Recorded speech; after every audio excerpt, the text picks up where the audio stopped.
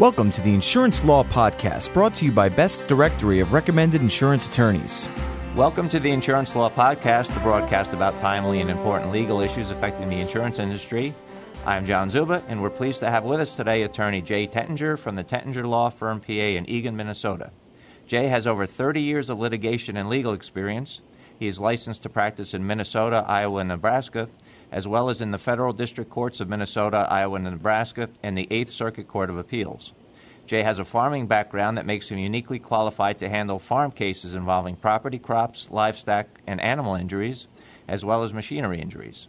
He also defends automobile, general liability, and construction claims, and he is a member of the Minnesota Defense Lawyers Association. We're very pleased to have you with us this morning, Jay. Thank you, and I'm pleased to be with you. On December 13th of 2011, the National Transportation Safety Board recommended a nationwide ban on texting and talking on cell phones while driving.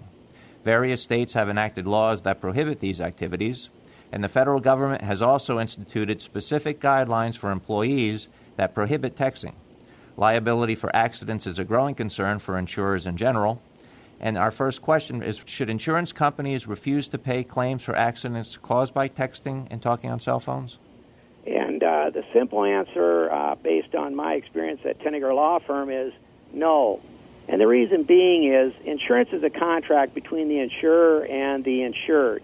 They're purchasing a contract for coverage for a negligent act. And texting and driving and talking on a cell phone generally would be considered a negligent act. There are exclusions in policies that apply to intentional acts, but to establish that, you have to show that there was an intent to cause an injury.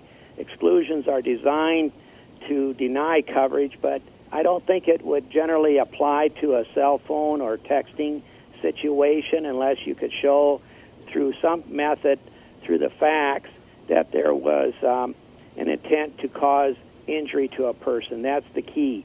Foreseeable injury does not mean that it's an intentional act. So I don't think insurance companies, by public policy, are going to be permitted to put an exclusion in the policy to eliminate cell phone or texting as a basis to avoid paying coverage on a claim, because it's not unlike drunk driving or distracted driving or inattentive driving. And so I think liability is a little different than coverage, and that's what we're talking about there, is that you're not going to avoid liability by refusing to pay the claim because of the contract. You're going to be in breach of contract if you don't. Now, Jay, do insurers have a duty to protect third-party victims? Certainly do by contract under your coverage. That's what an insurance company is agreeing to pay for when an insured purchases a policy from an insurance company. They are paying for something that is an accident, which by definition means that they were negligent in operating their automobile or their vehicle, whatever, if it's an over-the-road truck or if it's a personal automobile or a company automobile.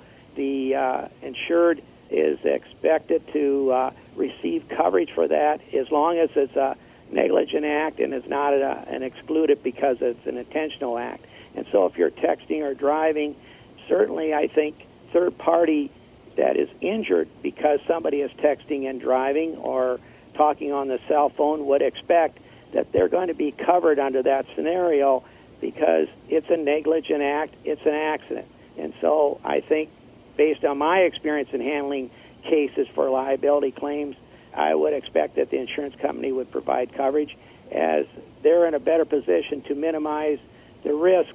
The insurance company is in a good position to minimize that based on the fact that they can spread it out across their insured base. They should do a good job of underwriting that and should take that into account. And so that's why I think they need to pay for third-party victims. Now, can you tell us a bit about the Minnesota law specifically on the use of cell phones while driving and how that law compares to other states? Okay, well, first of all, I'll tell you that there are 30 states that prohibit or ban texting while driving in its entirety. And then there are, I believe, 10 states that ban cell phone usage. And Minnesota initially passed its cell phone usage for people that are provisional drivers or learner permits for the first 12 months of they have a learner's permit. That's the Minnesota statute. And that was passed in 2006. And in 2008, Minnesota passed the texting ban that applies to all drivers. And also, Minnesota prohibits the use of cell phones by school bus drivers. Now, it doesn't talk about commercial vehicles such as over-the-road trucks or delivery trucks that deliver produce or products in your neighborhood every day, but it does for school bus drivers.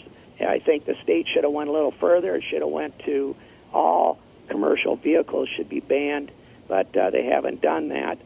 As far as the state, it is a primary offense, which is significant for texting because that means that the police officer or a state trooper observing a person that they believe is texting can be stopped, and they don't have to have other bases for probable cause to stop that person.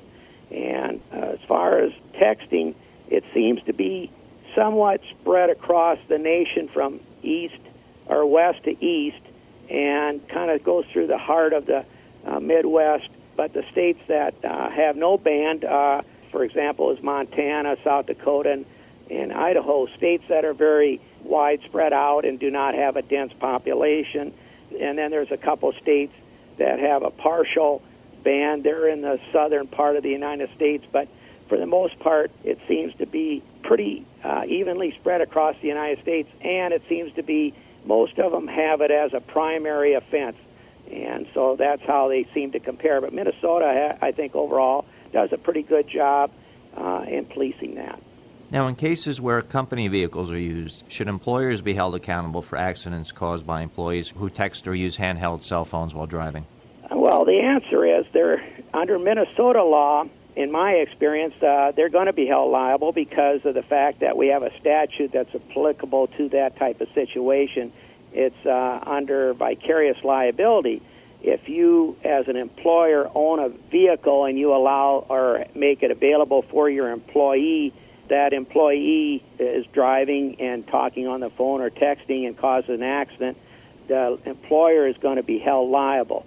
There are arguments that the employer can bring up, but generally those arguments are going to have to show that the employee went outside of the express instruction of the employer, or maybe there's a manual in which the employee handbook, employee manual, those type of things are going to talk about what you should do when you're operating a company vehicle, no texting, no talking on the phone, those type of things. If you are, you have to stop. You can't continue to drive. But if you're going down the road and you may deviate from the employer's normal route, for example, if you're a delivery person operating a vehicle, operating a truck, you're still going to be liable. Generally, those type of questions become jury questions, and a jury is allowed to decide whether the employee deviated substantially from an express instruction on the use of a cell phone or use of a phone for texting or a mobile device for texting. So I think employers also need to make sure that their employees are well trained in these areas, periodically have meetings with them, and alert them to the fact that if you violate this manual or violate our company policy and rules on texting and talking on the phone, it's a grounds for immediate termination. And that's how employers can protect themselves, and that's how they should protect themselves. Now, Jay, what should public policy be on the use of texting and talking on cell phones? Do you think we'll eventually see any national guidelines for this? Well, first of all, I think education is the best public policy we can have. And so I don't think we're going to see a national public policy that prohibits the use of cell phones in an automobile or texting in an automobile, although the latter may be something that could occur because of the severity of or the inattentiveness of a person when they're texting. That might be a little different situation. But the use of the cell phone, I think, is pretty well embedded in our society at this point in time and will remain in our society. I think the best policy is to have education. And it's not unlike having a campaign when we try to eliminate smoking or we try to instruct people to use seat belts. Those seem to have been pretty successful. And I think that's the better public policy, is to educate people. And in my experience, those are more likely to occur. I think also that punitive damages, insurance companies, through the public announcements, the insurance company itself can send out mailings to its insureds by explaining to them that if you are driving your vehicle and the plaintiff's attorney finds out that they're using a cell phone in the operation of that vehicle or texting, they may be able to, at least in Minnesota, bring a motion to add punitive damages. So that's another, somewhat, I guess that would be another public policy, in the sense that you can alert insureds that you're going to be responsible for those damages. You might have liability coverage for some of it, but punitive damages, if they're assessed, is something that the individual is going to have to pay, at least in Minnesota. And so I believe that a national public policy probably is not going to occur banning the use of cell phones, possibly on texting. But other than that, I don't believe that will occur. Just for information, I guess, you've already mentioned President Obama's executive order. And then I think in October of 2010, the Federal Motor Carrier Safety Administration enacted a ban that prohibits commercial vehicle drivers from texting while driving. I think that type of public policy is very good, because over-the-road truckers and even local truckers should not be texting.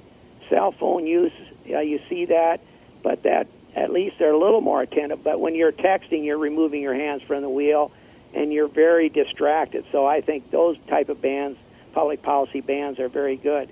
And then as recently as February of 2012, the Transportation Secretary, Ray LaHood, proposed voluntary steps for automakers to disable in-vehicle electronic devices that would include text messaging, internet browsing, and access to social media. I think those type of public policy statements by our federal and state officials are very beneficial and will carry the day for the insurance companies as well. So insurers, as I've indicated, should be sending out information with their policies to their insureds, because I think those type of things will also educate the insured on what they should be doing and not doing when driving an automobile. That's terrific. Thanks so much for joining us today, Jay. Well, thank you, and goodbye.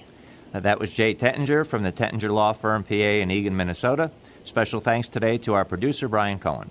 And thank you all for joining us for the Insurance Law Podcast. To subscribe to this audio program, visit podcast.insuranceattorneysearch.com or go to online directories such as iTunes or Google or Yahoo's podcast directory. If you have any suggestions for your future topic regarding an insurance law case or issue, please email us at lawpodcast@ambest.com. I'm John Zuba, and now this message. Best's directory of recommended insurance attorneys is used by decision makers at insurance companies responsible for selecting legal counsel and representation. The printed directory is distributed annually to insurance companies, non-insurance companies, third-party administrators, and corporate counsel around the world, and the online edition is accessible throughout the year. Your listing in Best's directory of recommended insurance attorneys is the most effective way to ensure that thousands of potential clients have access to your outstanding credentials. Here's why you should be listed in the #1 insurance attorney reference. Your firm's credentials will be listed in our comprehensive reference guide, which is made available to thousands of insurance professionals globally, both in print and online. AM Best listees are recognized as the most qualified in their field to represent the unique needs of insurance companies. Key decision makers rely on the directory to take the guesswork out of their selection process. They know that only the best are listed, those firms with a proven track record of excellence who are recommended by their insurance industry clients. And remember, one low rate guarantees year-long visibility for your firm. We invite you to use our web application process to apply for a listing today. With our reasonable rates and broad exposure, there's no more effective way to get the attention of the insurance industry. For more information about Best's directory of recommended insurance attorneys, visit www.insuranceattorneysearch.com.